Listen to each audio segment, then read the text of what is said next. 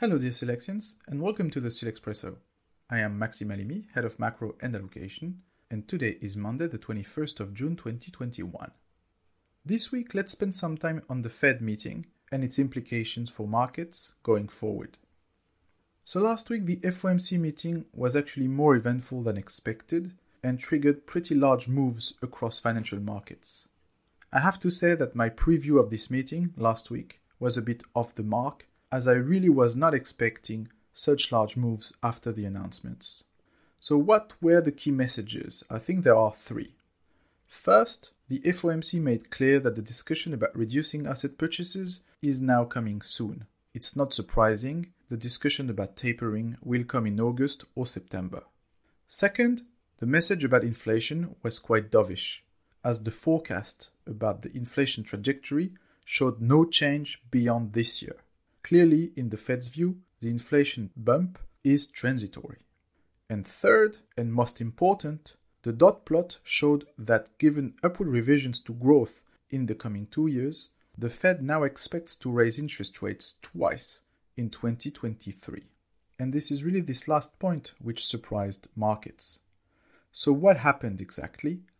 I think not much from a fundamental perspective, but everything was amplified by positioning.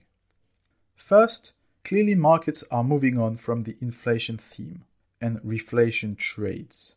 This was clear on interest rates, with inflation break-even yet again moving lower after the meeting, but also a very significant bear and bull flattening of the yield curve in the US related to stop losses hitting steepener trades, which were quite popular. On the equity side, we saw a large retracement in crowded sectors such as materials, value, and small caps, which are also related to the reflation theme. And third, we saw a large move lower on industrial commodities and gold, which are both related to either crowding or real rates, but also a large appreciation of the US dollar, as we know that bearish positioning was also quite extended. So what should we make of all that? In my view, the Fed is not willing to let markets take a hit this year. There were hard lessons learned in 2013, and clearly the new average inflation targeting framework leaves a lot of flexibility for the central bank to help markets if they need to. So, as a conclusion, I would say, maybe from a positioning perspective, there could be a little bit more downside in the near term, but eventually not much has changed from the fundamental perspective, which means that this is a dip to buy eventually. Alright, that's it for today. If you want to know more about our ideas and solutions, please read our Select snapshot in your mailbox later today. Have a great week and spark it up.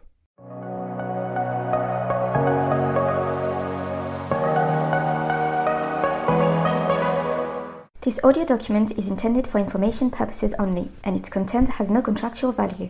It is not intended for people who are citizens of a country or jurisdiction in which its distribution, publication, provision, or use would be contrary to laws or regulations in force. This invitation does not constitute and should not be interpreted as an offer of investment service, investment advice, or a recommendation to buy, sell, or keep a financial instrument.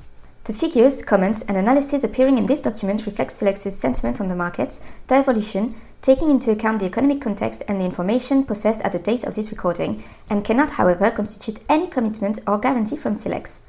They may no longer be relevant on the day it becomes known. Any investment in a financial instrument involves risks, in particular of loss of capital, and any investor must make any investment decision in the light of their personal and financial situation, independently of Silex, and with the assistance of any opinion or advice specialized.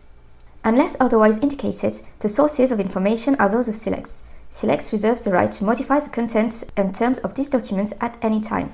The data privacy policy is available on Silex's website. All rights reserved.